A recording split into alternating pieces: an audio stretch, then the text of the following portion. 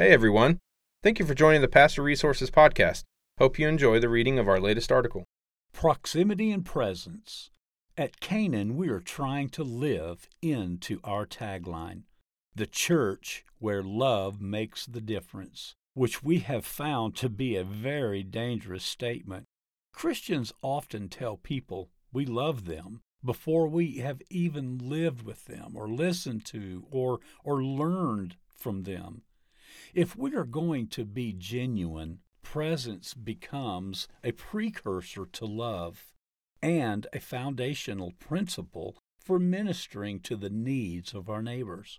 Discussing our responsibility as the Church of Christ all over the world is a necessary dialogue. However, we must also discuss the specific role for a local body in a geographic location.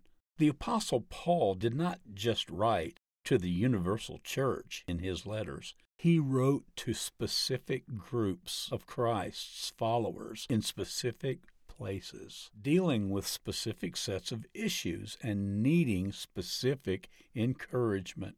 He addressed Corinth about desiring special roles in the church when love is supreme. He wrote to the Ephesians about their synchronizing of Artemis worship, a female-dominated religion, with Christianity, thus urging the women to humble themselves and allow men an opportunity to lead. These are specific issues with specific solutions, which we have often tried to spread like mayonnaise over the entire church. We like to assume that the things we value, the places we live, and the societal lenses through which we see the world don't affect the way we read the Bible. We like to assume that the way we view or understand biblical writing will remain the same no matter where we live, in a rural Providence in China or in Englewood on the south side of Chicago. But it does. This is why it becomes important for the local church to be concerned with presence, listening to neighbors, and knowing what's going on or where they are. We then become God's presence in a place, the tangible representatives of God in our local context. If we are going to represent God's presence in a place, then we have to be aware of the gifts, the assets, the needs, the burdens and sorrows, joys, and so on of that place. We cannot just have a church service once or twice a week.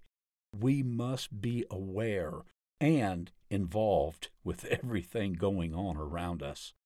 This includes knowing what's going on in families, with the schools, on the streets, with the gangs, and being aware of what injustices are occurring. We stay aware of everything going on around us so that we know how to live as representatives of God's presence for all people. Unfortunately, in many communities, local churches are an afterthought when it comes to community transformation. This has lifted the weight of kingdom work off the local church and put it into parachurch or not-for-profit organizations. While the work of these organizations is important and necessary, there would be less for them if the local church were doing its job. Even if the need for parachurch organizations did not decrease, their fundraising needs would decrease because they would become extensions of a local church and connected to those resources. The local church should be known as a community asset and a partner to all the community leaders and organizations that desire to see the community flourish. It is my heart's desire to see greater transformation happen through the church's participation.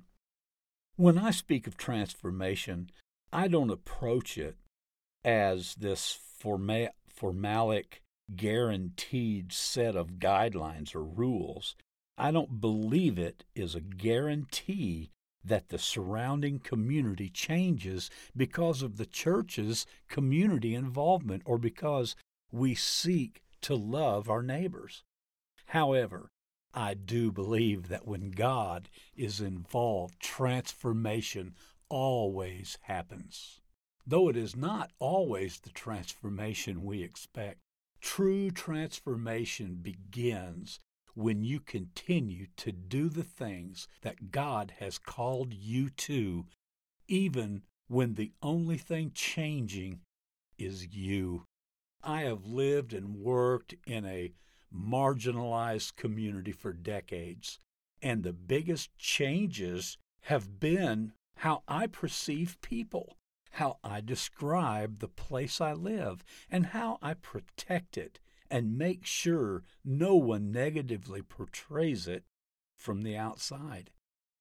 To be honest with you, this is a huge change from where I was before I left Englewood, vowing never to return.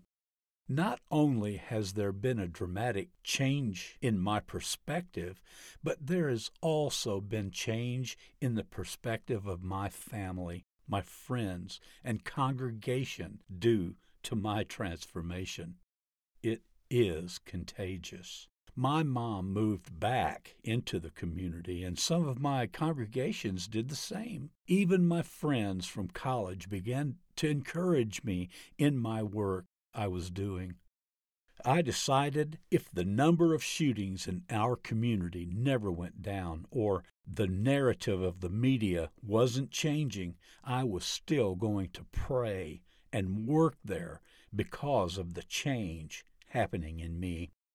Lamenting the loss of life and pain I experienced in our community, I was growing my desire and need for God to hear my prayers. I was learning quickly that true transformation began with me. Ultimately, proximity and presence are biblical attributes. No matter where you live, they are the best mirror of God and windows into what the world could look like if we all mirrored God.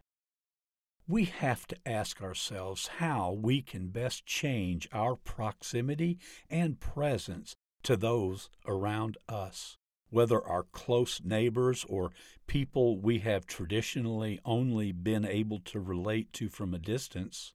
Jesus reminds us over and over again through His Word and actions that unless we come out of our comfort zone and get close to one another, transformation will not be in our grasps. The vulnerability that comes with close proximity is difficult for all of us. It is not natural to be vulnerable or expose our internal weaknesses and fears. We often only have small circles of people we allow into our lives in this way.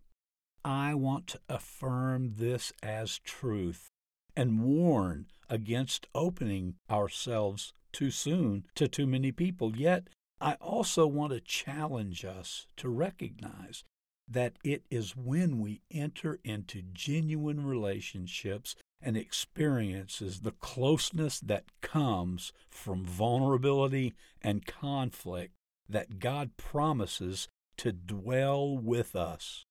When sharing guidelines for handling conflict in the church, Jesus says that where 2 or 3 are gathered in His name, He'll be in the midst, Matthew 18:20. He is endorsing the messiness of relationships and the difficulty that comes from being close to one another, and at the same time promising to enter into that messiness with us.